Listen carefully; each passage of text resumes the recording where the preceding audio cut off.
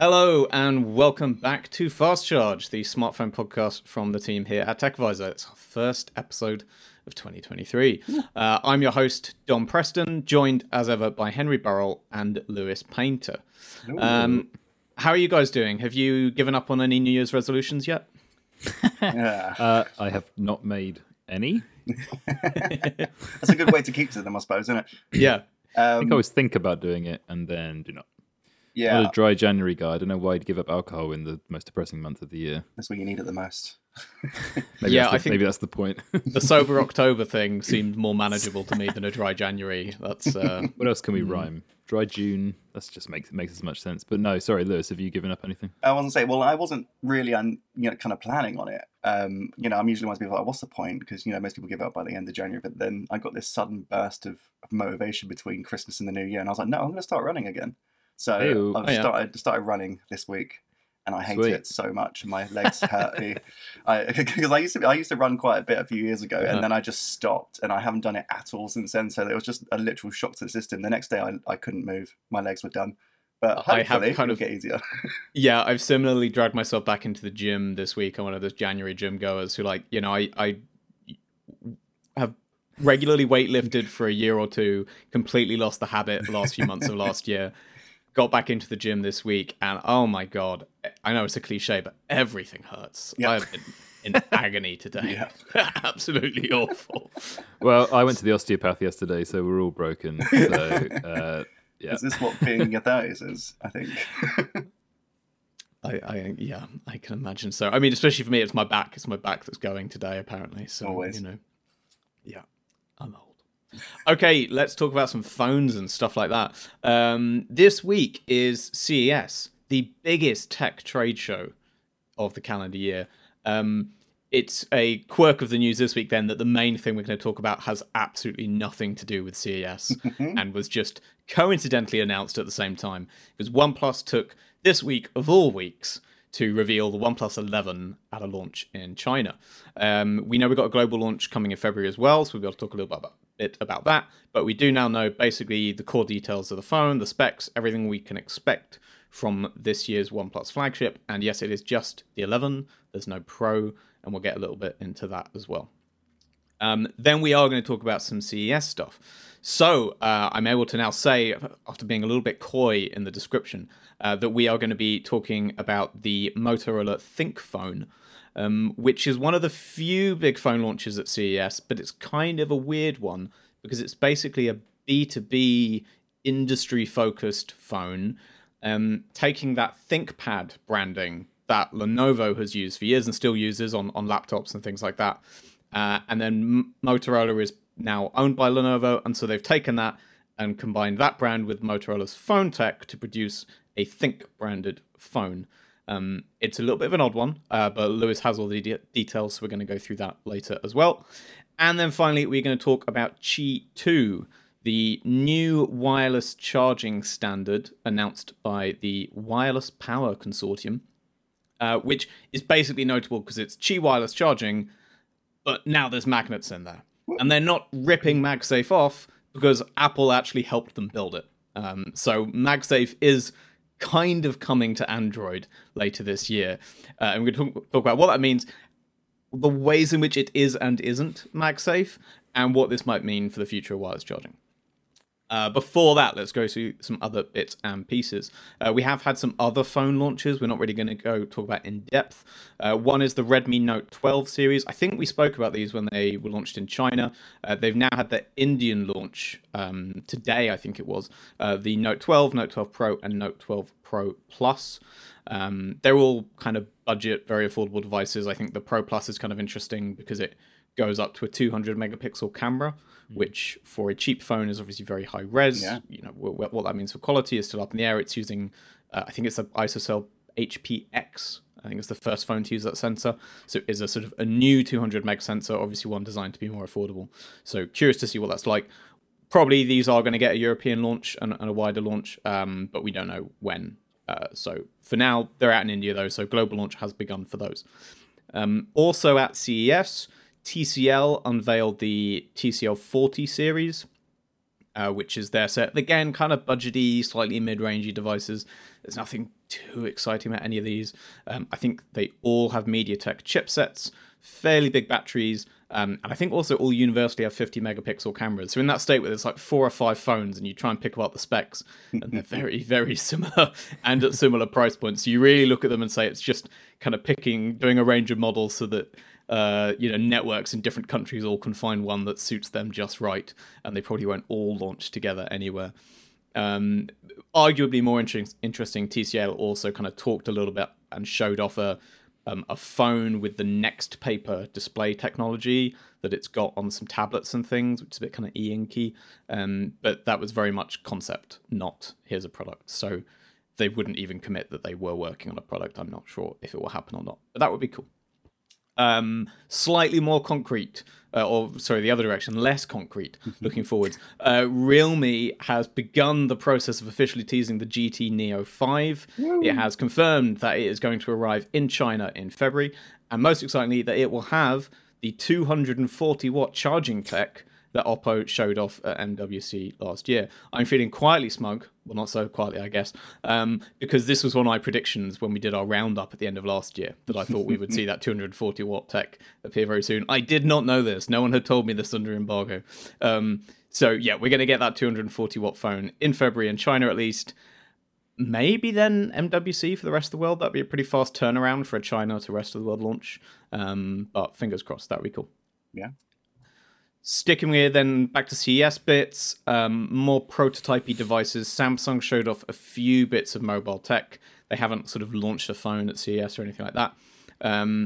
They showed off a new flexible display prototype, which they're calling the Flex Hybrid OLED, which basically is a folding screen that is also a rolling screen. So it's sort of a tablet that can fold out, and then once you folded it out, I think to around a 10-inch size, you can then pull on it to extend it even further to a wider 12-inch size tablet.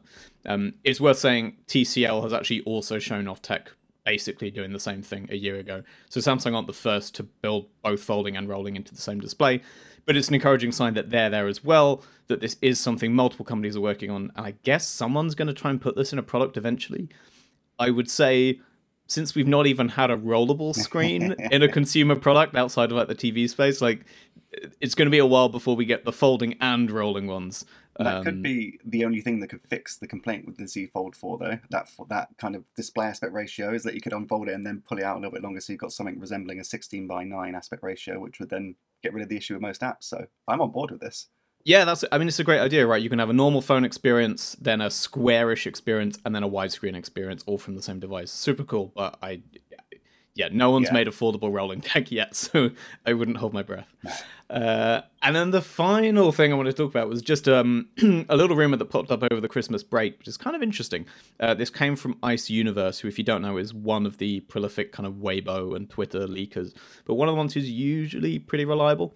And they claim that Oppo is working on its own smartphone chip based on ARM architecture, which is likely to roll out in some phones in 2024. Mm-hmm. So this would obviously see Oppo basically following the footsteps of Google and Apple and jumping to just produce all their own silicon. It's interesting because this is no guarantee of success. We've seen Xiaomi try this and then give up on it. We've seen Samsung do it and kind of half give up on it, and they're still making some Exynos chips, but they're not really doing them. Yeah, I mean, there's a lot of talk that Samsung are retooling and they're going to come back big next year or the year after and really go all in on their own hardware, their own silicon. But, for now, they've, if anything, pulled the other way and signed this big exclusivity arrangement with Qualcomm for Snapdragon. So it's not clear which way the market is going in terms of what most people want to do. But interesting that Oppo is looking at this. It kind of makes sense because we've seen them do this with their MariSilicon MPU, their imaging chip, which has been generally well received. And then at Oppo Inno Day in December, they revealed an audio Bluetooth chip as well. So they're clearly been testing their waters on the silicon and are happy with how it's going. But a very big jump if they're then going to go all the way to a kind of Snapdragon 8 rivaling flagship phone chip, if that is what they've got in mind. If any brand could get away with it, I guess they are one because they have Oppo flagships, but they also have the OnePlus line that you would then see this in theoretically. And and of course Realme as well. So this could spread, and they're technically under the same ownership as Vivo as well. So you could see a world in which this then also got licensed out to Vivo too. So who knows? I guess that's as good an excuse as any to turn to talking about OnePlus and the OnePlus 11, which has been unveiled in China, where it's going on sale very soon. And then Oppo, has also confirmed that it will get a global launch that's actually taking place in India on, I believe, the 7th of February. Is that right, Henry? Yep, that's the one. Yeah, so, OnePlus has another phone. I was trying to think about how to frame this because I didn't want to go all neg because everyone is negging on OnePlus at the moment. So I think this looks quite promising. But then again, I think all of their phones look quite promising, and it just depends what they look like. I mean, the thing that people always gang up on them about is the camera quality, even though I think the 10 Pro was really good in that regard. So, but just to rewind for a minute, this is OnePlus 11, as Dom said, not the Pro, not a T. Even though we didn't ever get a regular OnePlus 10, this is just the OnePlus 11, and it looks as though it's just the one phone for the moment, at least in China. And it was also released alongside the Buds Pro 2. You can tell the difference because Samsung calls theirs Buds 2 Pro. Yeah. Obviously. So this phone has gone back to the Pro kind of specs, though. That's what's confusing, right? So we had a 10T, which, I liked it, but no one else did. And then that was kind of like a OnePlus Nord 2, but with the newer chipset. Instead, and so it scaled back on display tech, cameras, and things like that, even though it had mega fast charging. This OnePlus 11 is back to what you would have expected the sequel to the 10 Pro to be. So you've got the Snapdragon 8 Gen 2 chipset, one of the first phones to be announced that officially has that. 6.7-inch, 120 hertz, 2K AMOLED display with the newer LTPO 3.0 technology. So you should see a bit more battery efficiency there. And then all the things you'd expect from a really kind of top-end Android flagship, up to 16 gigs of RAM, although there's a 12 gig version which sells for a little less. 100-watt wired charging.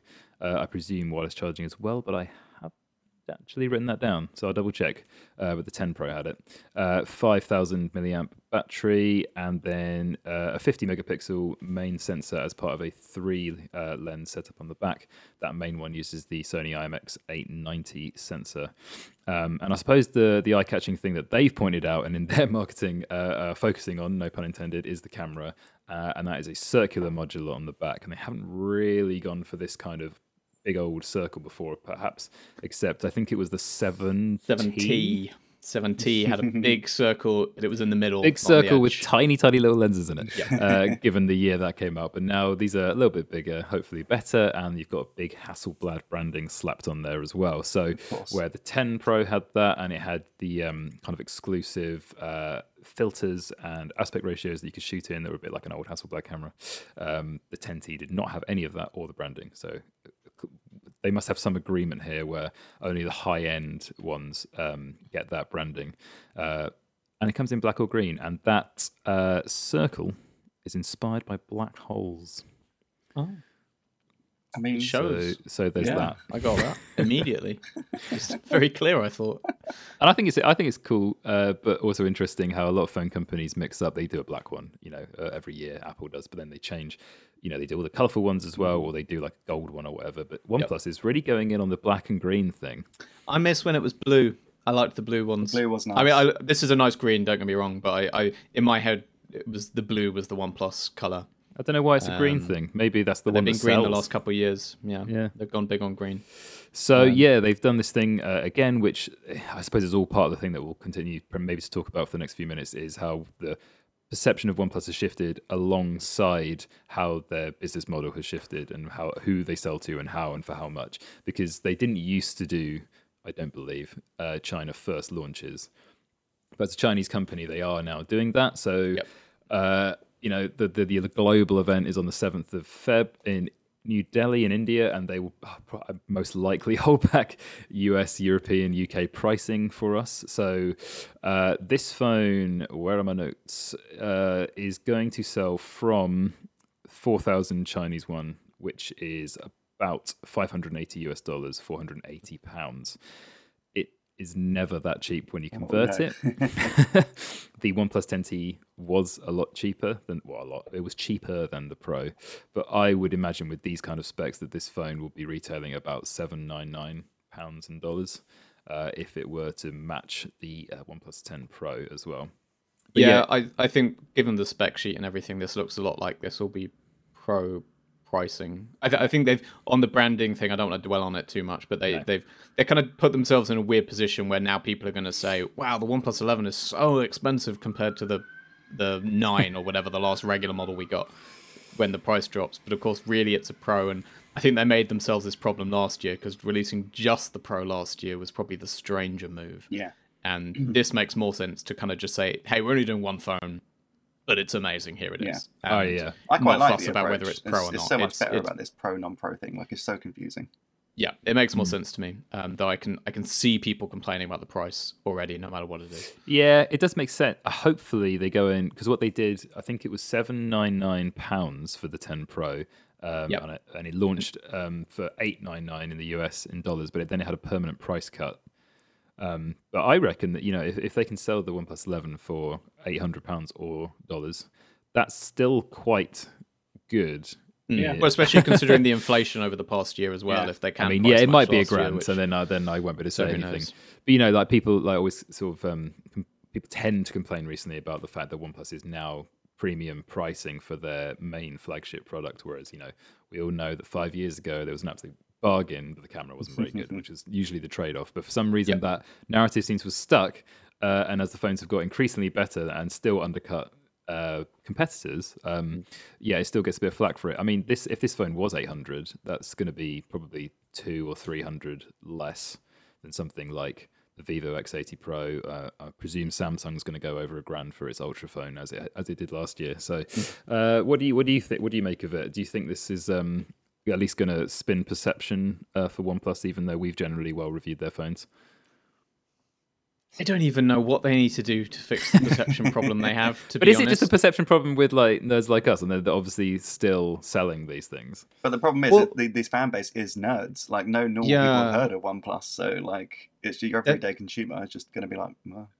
They're selling a lot of the the affordable phones for sure. It's not hurting them in that space, but I don't know. I don't think their flagship sales have ever been all that much to write home about, and I can only imagine they're worse in the last year, though I haven't looked at data for that, so that's pure speculation. But because, as you say, Lewis, like their fan base, they're such a fan base reliant company, and for better or worse, and rightly or wrongly, they've kind of alienated some of that fan base, and people have kind of, I don't know, just held it against them. And it's not clear what they could do right to fix this, other than the fact that, I guess, and what this won't fix is that they've left that big hole in their product lineup that they used to have, which is where they built their fan base and where everyone loved them, was the £600 phone. Yeah. The flagship killer kind of thing. And they don't do that anymore. They do the mid-range, and they do great at the mid-range. And now this is a flagship. And it looks to me like a good value flagship, and it's very much a flagship high-end. That's a good point that you raised. They just don't make the phone that people want them to make, which is the OnePlus 11 that's £200 cheaper, drops to some of the specs. And I guess they kind of did with the 10T. I was about to say that. Fell into they that did niche, that, but... and then they got criticised for doing it. So they can't win either way. Because they're like, well, okay, exactly, we'll do what people ask for. And then everyone's like, well, this isn't premium. I think it's a bit rose-tinted glasses. People remember the OnePluses as being phones that did everything a flagship could for like nothing. And they forget that actually they always missed out on a few key features that flagships had to keep their price low and that kind of thing. And they weren't, they were great value phones. I'm not trying to knock it, but there was always that compromise that you made for it. And and I think you might have hit on something there with the maybe not selling the flagship, maybe in Western markets, because these phones used to be launched in the UK, or every year the latter half of the year the T phones have been tended to launch in New York, whereas this is like China launch, literally they get out first, and then the global launch of the phone is in India. Where perhaps they still think they can appeal more widely to an enthusiast audience, given that's such a competitive market. Yeah, I mean, it's an interesting choice to do a big launch, a global launch in India. Not many brands ever do that. We often see the global launch in India, where what that really is an Indian launch, but it's the first time the phone has left China, so we all report it as the global launch. But this is actually them, as far as we're aware, they're going on stage in India to announce US pricing, which I don't think we've really seen done before, especially not for a proper flagship. And that does feel like a telling signal from them about where they think, where their audience, where they are having success, and B, where they want to keep pushing, and where they think they can win more in the flagship space. I have one question I want to ask, which is partly prompted because we've had a comment in the YouTube chat related to this. But the charging speed is interesting because it's got 100-watt charging. And the comment we've had is, do you think 100-watt charging is even needed, from someone who's happy with the Karthik, who's happy with the 15-watt charging on their Pixel 5? The flip side of this, though, is it might prompt some annoyance in the other direction, because this is not the fastest charging in a OnePlus phone, even though it's their flagship, because the 10T last year did faster 150-watt speeds. Thank you for the comment. You are indeed right. And I think 100 is too much. I think I've said on this podcast before that 65 or 80 is perfectly fine. No one really needs that much more. And I think maybe, I would speculate, I don't know for sure, but I would maybe reckon that they've maybe knocked it down again because of the big backlash that they got about putting such a big battery, but also needed big heat dissipation for that 160-watt charging, and they had to take away the alert slider, and they blamed space constraints because of that for the 10T. And it was like, the first high-end OnePlus phone without it, and now it's back on the OnePlus 11. So maybe that's why. I also wonder, in the same way related to the 10T, I mean, who knows what they're going to do later this year, but I wonder if it's partly about them just trying to find a better way to differentiate the product lines. Where the way they talked about the 10 Pro and the 10T, the branding they tried to use was the 10 Pro was the photography flagship, and the 10T was the performance flagship. But it was kind of odd because it didn't actually have markedly better performance than the Pro and things like that. They often had similar chips. I think it had the Plus, and the Pro had the regular version. But the one thing it did have was much faster charging than the Pro. And I wonder if not putting that super fast charging in the 11 is designed to help them maintain that gap, where they say the T model will launch, it will have the Plus version of the Qualcomm chip, and it will have faster charging. So if those are your priorities, you buy the T phone. If camera's your priority, you buy the regular numbered with flagship. The charging thing, don't you just think at the end of the day that it is purely a marketing thing rather than an actual customer convenience thing? Because, I mean, the 10 Pro, you can still charge that thing from dead to full in less than half an hour. Who's really such a niche to be saying, like, you can have a phone that you can play the best games on, and you constantly need to be charging for only 10 minutes. I think the marketing teams love it because it's a number that keeps going up, and they can conveniently ignore that there are real diminishing returns on that number. Like the gap between 100-watt charging and 150-watt charging, it is not 50% faster. No. Like, in terms of the actual time it takes to go from 0 to 100, it is faster, but it is not a 50% speed improvement because it's a lot less efficient. So it sounds a lot better than it is in a way. And I think you're right. Whenever I talk to just, normal people, get outside of the phone nerd space, the reaction I tend to have is much like Karthik here in the comments, which is just like, why does that matter? I've spoken to people who are like, rave about how fast their phone charges, and I say, which phone have you got? And they're on something that does 15-watt or 20-watt charging, and it's blown their mind at how incredibly fast their charging is. And like, I've got a super fast charging phone, like it gets a full battery in an hour, and I'm like, that's not fast by the current standards, but cool. You know what? If that's enough to make you be like, this is amazing, it's so convenient, fine. Like, you don't need to. And I think, as you said, I mean, kind of a half an hour ish for a full charge feels like the sweet spot. It's you can plug it in while you're going about some errand at home, having a shower, whatever, and you'll get, if not a full charge, then the bulk of a day's battery. Yeah. And you don't need to plug it in overnight. It's just a thing you do in whatever 20-minute window of your day. You don't need to use your phone. Perfect. That's all anyone needs, right? Yeah, exactly. It definitely changes how I use a phone. And I think, the fact that people were so impressed with a phone that charges in an hour, then, like you say, that's great, because people are used to those tiny little 5-watt chargers on their iPhone 7, which... I think people are still built to like the idea that you just have to do it overnight. And as soon as they realize, oh, wow, this doesn't have to go overnight, it actually just works while I plug it in and watch a TV show, that's the game changer for people. My friend recently bought a Pixel 6a, and he was talking to me over the holiday, and he was like, the battery's really good on this, isn't it? I was like, yeah, so it doesn't get anywhere near dead by the end of the day. And he was like, no, not really, like, I'm never worried. I was like, do you still plug it in all night though? He was like, yeah. I was like, stop doing that, you don't need to. It's gonna... he didn't believe me. It's habit though. I still do that sometimes with Yeah. phones. I just kind of plug them in overnight, and I kind of realize like I don't need to do this. I can just plug it in at some other point. It's better for the phone and it's easier for me. But there is still, at the end of the day, that convenience factor just doing it overnight because you're not using it. So at one time, you're definitely not using it. So for some people, the fast charging will never matter because as long as it reaches bedtime, that's the only thing that's relevant. The thing I liked about the OnePlus 10T, and that was actually different to the Pro, and I'm hoping that it will be the same as the 10T on the 11, just to round this off, is that the charger that shipped in the box, at least in the UK, was fully compatible PD charger. So you can also quick charge like nice. iPad, MacBook, other USB-C devices, which I think is really cool. And again, very niche, nerdy thing at the moment. But to realize them actually getting shipped that charger as well is great. And that I presume that OnePlus will continue to be a company that ships their charger because of that advantage that the charging has. Yeah, and especially because they've always branded the charger a bit, and the red cable is obviously still, the alert slider and the red cable are the two iconic bits of like OnePlus design, really. So I know they've given up the alert slider briefly and brought it back, but like, it does feel like it's part of their edge almost, is that they know that if they give you that charger, you'll probably take it out with you, and that'll be the charger you use for everything when you're at a coffee shop or something, and people will see that OnePlus charger, and it's quite eye-catching. So they've probably got a very small marketing incentive even to keep doing it that way because, it's eye-catching and it does carry the brand a little bit. Yeah, for sure.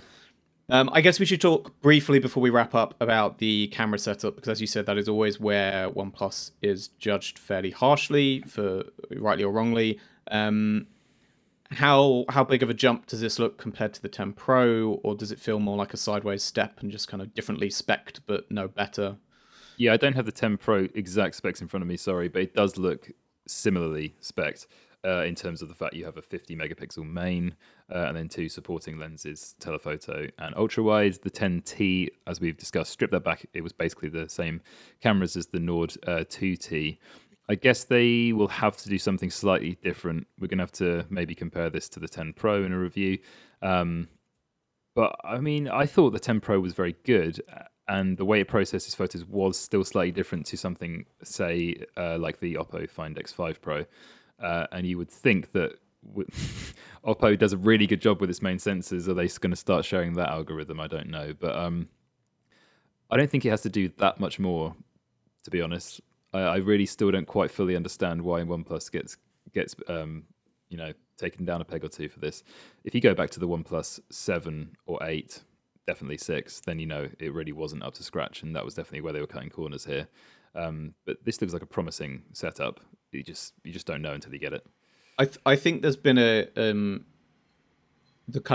way the perception has carried on unchanged even as the product has, and it's partly because the perception before was always the cameras are fine, but they're nowhere near the best around. The situation they're in now is the cameras are good and they're close to, but not as good as the best around. But if all you see as a regular fan is that it's still never a OnePlus that's in that top 3 camera phones of the year conversation, all you know is, well, they still don't make the best cameras, so they're clearly failing. Even though what they've done is close the gap fairly significantly over the past few years. Yeah, what frustrates me though is, maybe the ultra-wide and the telephoto on the OnePlus 10 Pro is not great, but the main sensor was really very good. And I also, as well as seeing criticism of the phone from a lasting perception, I also see, praise of certain brands, Apple, by other people, whether that's reviewers or YouTubers, and maybe there is a bias in there somewhere, because when you do a side-by-side comparison with some of the best that Android has to offer, not necessarily OnePlus, something that gets roundly put as like one of the best cameras in the latest iPhone it sometimes struggles in some certain situations. And I've been using an iPhone 14 Pro for a few weeks, and sometimes it's amazing. And sometimes it really isn't that good. It really does boost the brightness up quite a lot when I don't want it to, artificially. So anyway, just a side note. But I'm hopeful for the OnePlus 11. I think it looks like very like all Android flagships are these days, like well-rounded, high-end piece of hardware. So I guess I'll try not to take it down a peg or two. Inevitably, it will all come down to what number they say on stage on the 7th of February and how much this thing costs. If it is the same or more than last year's Pro, I think people might start to have question marks, rightly or wrongly. But if they can stay just on the lower side of last year's Pro, or I guess with inflation in mind, hit the same numbers, but yeah, I think this would be a winner. It looks. We'll have to see what the rest of 2023's flagships look like, but from what we're expecting, this looks pretty solid. This looks like a good offering. Yeah. And, if the price is right, I think there's a lot to like here. And I like the design. We haven't really spoken about it too much other than the black hole, but I like it. I think it will be a bit divisive. I think some people won't. But I say this as a self-avowed circular camera hater. This is one of the ones I've seen that makes me go, oh, that kind of works. I like the positioning on the side rather than the center, and I like the little bordery wraparound thing they've done. I like the way they incorporated that. Yeah, they do tend to change the design for every generation, and this is kind of just a melding of the last one, but circular. So yeah, I think it looks nice. Like it makes it feel like their own. Yeah, well, that's very nice on the green model. I didn't notice that until right now. For the OCD among us, that is not a centrally placed camera module, though, is it? No. So if you wanted it centered, or does that not bother you? We're getting in the weeds again. I like that it's. I think it maybe that's why it works for me rather than just a big circle in the middle. I agree. Which has always looked very just like blur. Where do we put the cameras? Oh, just throw a big ring in the middle. This feels I don't know, a bit more planned, a bit more purposeful. Yeah, I can see the intent behind it. So for whatever reason, this design has kind of clicked, and I've gone, yeah, that works. I like it in a way that others haven't. Okay, yeah, so OnePlus 11 will launch for the worldwide markets on February 7th. There'll be an Indian event. We will be covering that at the time, so I'm sure we'll get to talk again about that phone once we've gotten our hands on one, have the pricing for the rest of the world, that kind of thing. So we will revisit it in a month or so. Let's turn to CES, where we have seen the Motorola ThinkPhone arrived. This had been a little leaked, so you may have kind of seen some glimpses of this in the press already, but it has now been officially announced as of about half an hour ago. And yeah, this is a business-focused phone that carries that Lenovo ThinkPad branding, including, Lewis, am I right in saying they managed to incorporate the little red dot bit somewhere? Yeah, there's a red key, a dedicated red key in the top left of the phone that fits it just absolutely perfectly. So Motorola's launched the ThinkPhone. Obviously, it's a companion to the ThinkPad, and it's primarily aimed at the B2B market, but Motorola have said that it will be available to buy for consumers. So if you fancy something a little bit more businessy, then you've got that option as well. So let's just talk about, obviously the design's the main thing. It looks exactly like a ThinkPad. Like, it's got that aramid fiber, kind of carbon fiber finish on it. It's got the same color scheme. It's got the red key, and obviously the Think branding. So they play very well together. There's really good Windows 10 integration. It's called Think to Think. That's what Motorola's calling it. Yep. And it uses like a companion app on Windows, and it'll allow you to essentially not only get all your notifications and stuff like that, but you can run apps in separate windows, you can sync files and stuff like that, and you can even use the phone's camera as a webcam wirelessly. I wish they'd gone with Think Link. Oh, that's good. Yeah, I hate the Think to Think. I'm like, this is horrible. So yeah, that's all really interesting stuff. And I got quite excited during the briefing because I'm like, that's really cool Windows integration. Yep. But what they don't tell you is it's actually already available as part of the Ready For thing on Motorola Edge phones. Like all the window, this kind of fell under the radar for me. I didn't know about this, but with most recent Edge phones, so there's Edge 30 Fusion, Edge 30 Ultra, they have this upgraded Windows integration. They've been slowly adding to Ready For without really making too much of a song and dance about it. I thought it was just still the kind of mobile OS, but it's way more now, and so you've got this companion app. So that's all available for recent phones anyway. So if that's the one reason you wanted to get a ThinkPhone, then don't bother. So one of the things is the red key. They didn't really go into much detail about what it's going to be for. They said obviously it's going to be programmable to whatever you want. But they did also tease that they're working with Microsoft on some exclusive Windows integration for it. I don't know what that would look like. They wouldn't give any more detail, but they said they'd talk about it more in the next few months. Yeah. So yeah, there could be some possible integration with Windows there somehow, but yeah, we're not too sure about that so far.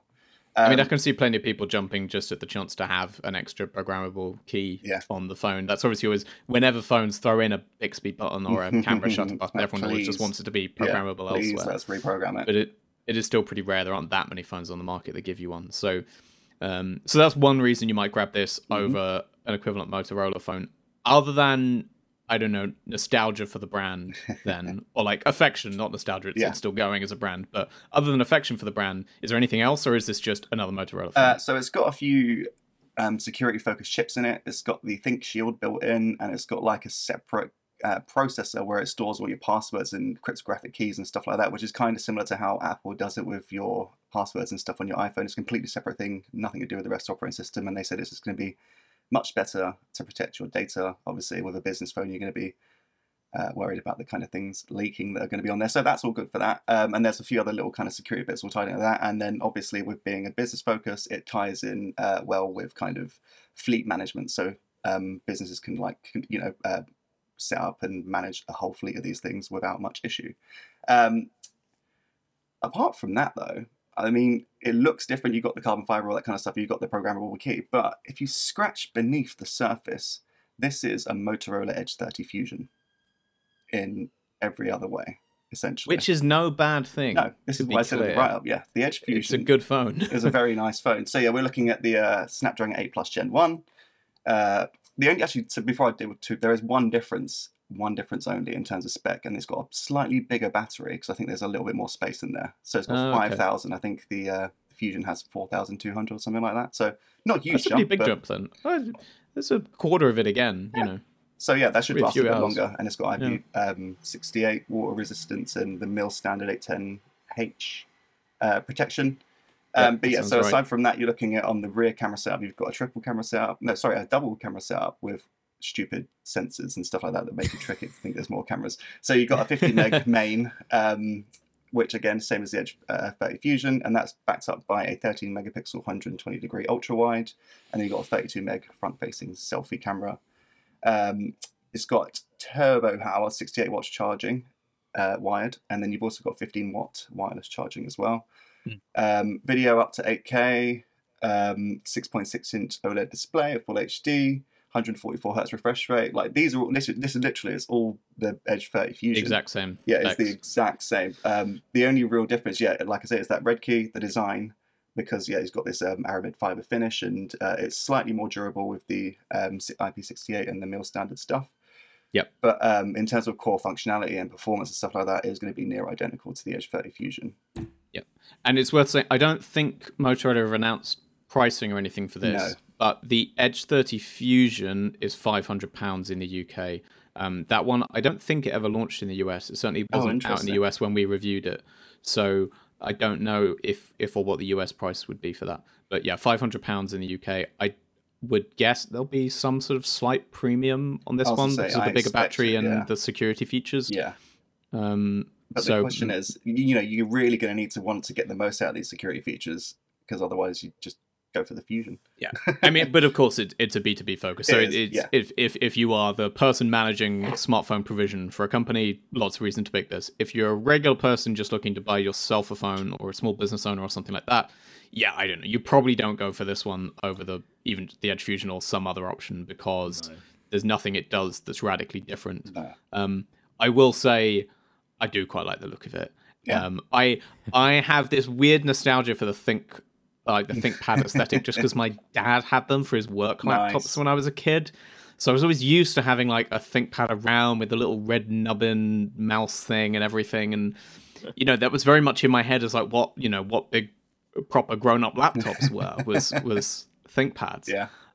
So I've never owned one, but I have this little like soft spot for it all. So I kind of see the appeal here, even from that perspective of just it's a good bit of branding they've got there, and I'm really glad they've managed to keep it going. Yeah. So it's coming sometime in the next few months. They've been very coy about where and how much it's going to cost and stuff like that. But sometime in the spring, we're expecting this to appear. And it is worth saying there are weird question marks there, only because, I mean, that's what I said with the Edge 30 Fusion that launched in the UK but not the US. Motorola's been weirdly inconsistent the last year or two about certainly the difference between its US launches and elsewhere, and is not launching everything in all parts of the West equally. So I wouldn't necessarily bank on this being a US launch, just because they've been very odd about those for the past 12 months or so. One last thing I thought was kind of worth touching on It's kind of interesting that this is officially a Motorola device. Yeah. Because I know Motorola is owned by Lenovo, Yeah, I but was about to say that. ThinkPad is a Lenovo brand, and Lenovo does put phones out. Yep. Not that many of them, and not really outside of China, but still, it does market phones as Lenovo phones.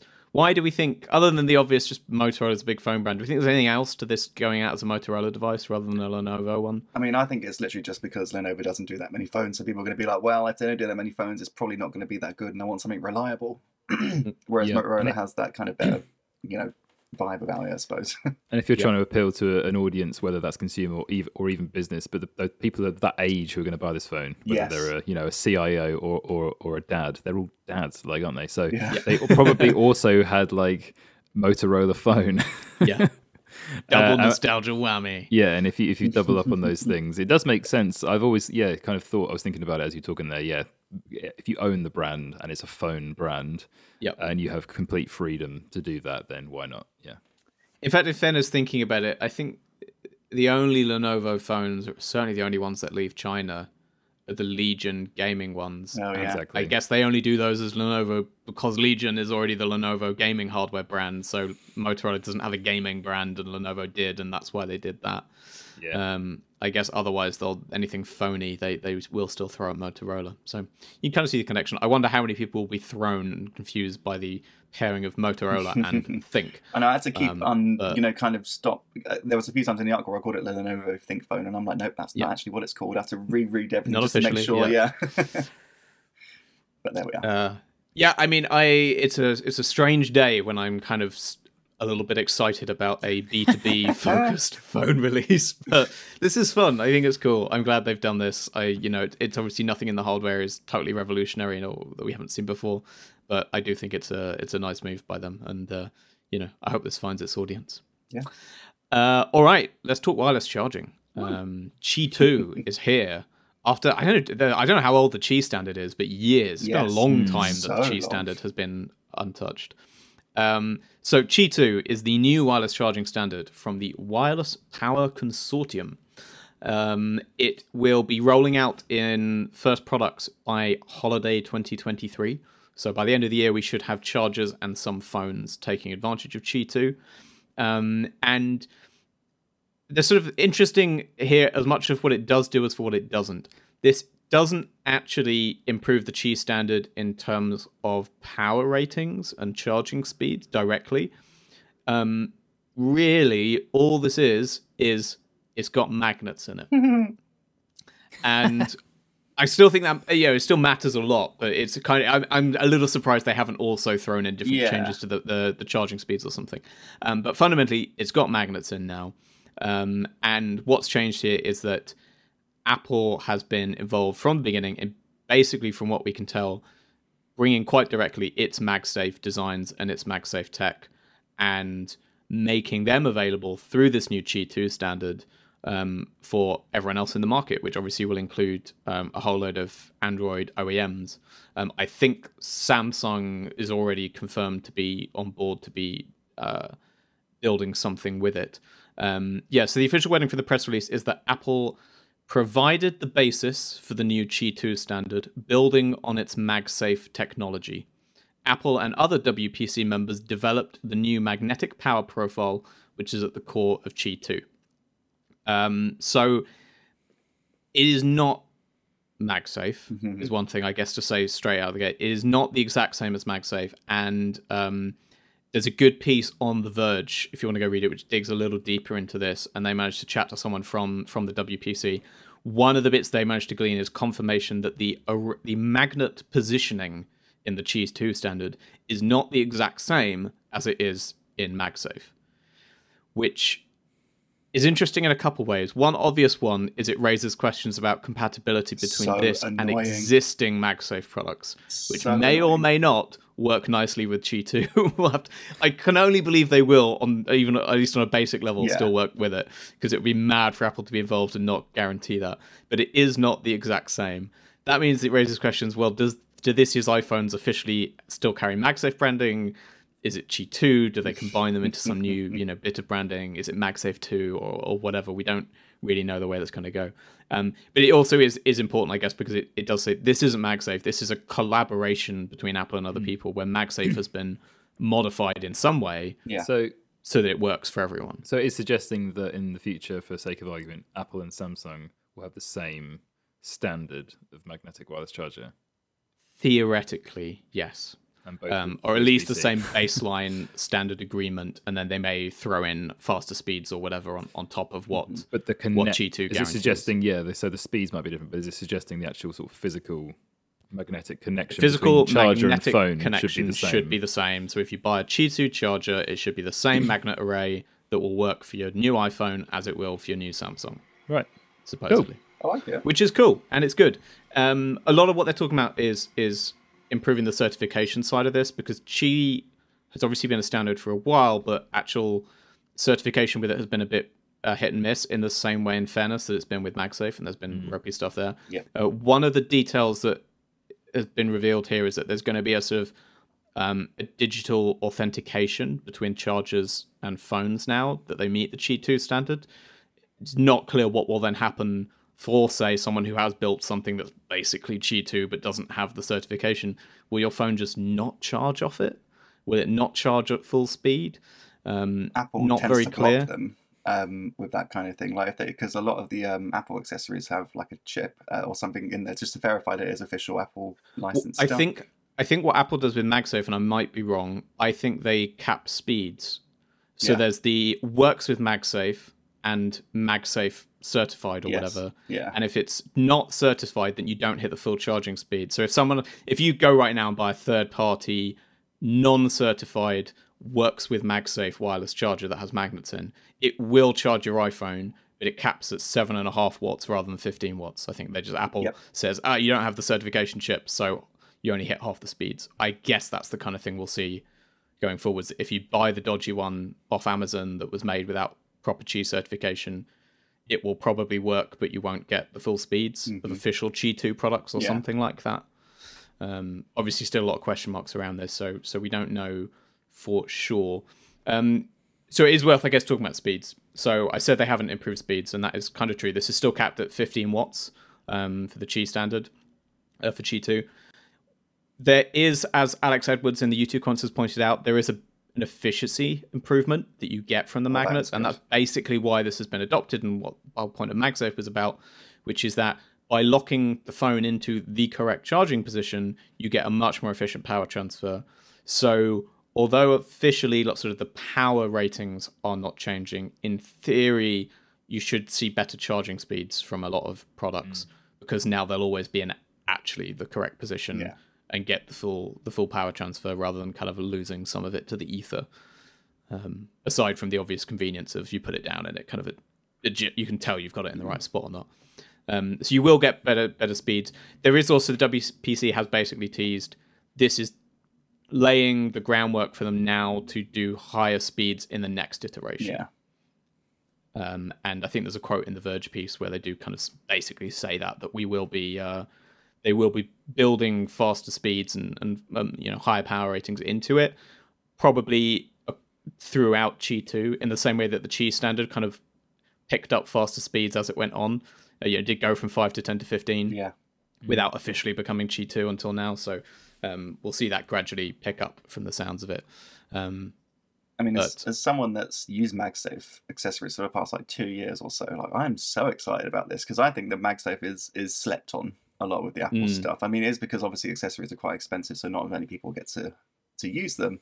But we're in the lucky position where we get to test this kind of stuff. So I've had all sorts of MagSafe accessories, like phone mounts and selfie sticks, and there's one that it's like a camera mount that attaches to the back of the thing, so it makes it feel like you're holding a DSLR with a dedicated shutter button and stuff like that. You've got battery packs that snap to the back of the phone. You don't have to worry about charging it. So this, I'm well excited for this to come to Android, because I think now that it'll be on Android, obviously it's going to get in the hands of a lot more people. I'm hoping that the accessories will be a little bit cheaper, because you don't have the Apple tax that comes with this kind of thing. So I'm just quite excited, really. It's good. Yeah, I was going to say I also use MagSafe quite a lot, but I don't actually use the charging aspect of Oh, don't MagSafe you? at all because it's much slower. Yeah. You don't get fast charging with the latest iPhones unless you're plugged into a cable. So I always Yeah. charge it with a cable, but then like my case has MagSafe because I got the little wallet and I like that. And also half the things you described there, Lewis, they're more like a modular kind of approach to your phone rather than necessarily the charging, like car mounts and stuff like that, and bike mounts sound cool to me. Yeah. But interesting if that's Because what once captures the people's magnets stop imagination. being built in, that's obviously the space for accessory manufacturers to build around it. Yeah. There is a big caveat here, which is the certification doesn't have any requirements around magnet strength. So it doesn't guarantee that those magnets in a Qi 2 phone or a Qi 2 accessory will be strong enough to, say, hold your phone securely to a selfie stick and trust that it's not going to fall off. So there will still be always that element of how much do I trust this manufacturer? Do I reckon these magnets are strong enough to do what they're meant to do? If what they're meant to do in that case is hold the weight of the product. Because all they're guaranteeing is kind of the magnets are there in the correct positions to lock the phone in for charging on a flat charging pad, What I will say to that is that there is a similar thing with Apple. Like the magnets actually in the iPhone aren't that strong. Like they kind of can slip off them. But it's usually the magnets that are in the accessories that are a lot stronger, so they can just grip it a little bit better. I don't know the physics behind it all, but yeah, I don't think this is anything that's worse than what Apple does with MagSafe, but it's more that it's already a problem with MagSafe, and Qi 2 does not fix that problem. Yeah. They are not coming in and putting in stipulations for magnet strength to solve that. So you will that will become a kind of a thing you have to be fussy about when you're accessory shopping, if you're kind of new to the magnet charging side of things. Yeah. Yeah, the other thing that they did tease a little bit is that it opens the way to Qi working for non-flat chargers, which crucially is the element needed for smartwatches, basically, that most smartwatches don't sit on a perfectly flat charger like the phones do. They use sort of curved bases. And broadly speaking, Qi and smartwatches have not been hugely compatible. And occasionally you get lucky and you can put a watch down on a Qi pad and it will work, but 9 times out of 10, it will not. Yeah. This does not fix this yet, but there is a line in the press release that basically acknowledges that they are trying to figure it out, and they will be working on it. I can't find it right now, but there is a little teaser about it. The only thing that makes me worried about that is Apple's failed wireless charger a few years ago, where they tried to do this with the Apple Watch, and then the thing just wouldn't work. AirPower, that was it. The fabled AirPower. They couldn't. But Tesla built that now. Oh, have they? Did we not see that? No. There's basically a Tesla brand. It's not actually made by Tesla. There's a third-party company that makes it. But you can buy a Tesla-branded charging mat that functionally is AirPower. It is a mat that's covered inside with interlocking charging coils, and you can put 2 or 3, I think it's 2 products down anywhere on it, and they will charge. Doesn't do the Apple Watch because it's which I guess maybe was part of the sticking point for Apple. Yeah. But yeah, you can sort of buy a weird Tesla branded AirPower-ish thing if you want. It's like $300 or something though. So I don't think I need that convenience that much. Thank you very much. No, and didn't AirPower? It was unofficially, well, not as in Apple didn't report it, but it was cancelled because it caught fire. Yep. Yes, that was what everyone said. So yeah, stay away. I would still be worried, especially when Tesla is the brand involved. They have a little bit of a reputation for catching fire already. I found the line. The launch of the Qi 2 standard will further expand the wireless charging market by opening the market to new accessories that wouldn't be chargeable using current flat surface to flat surface devices. Right.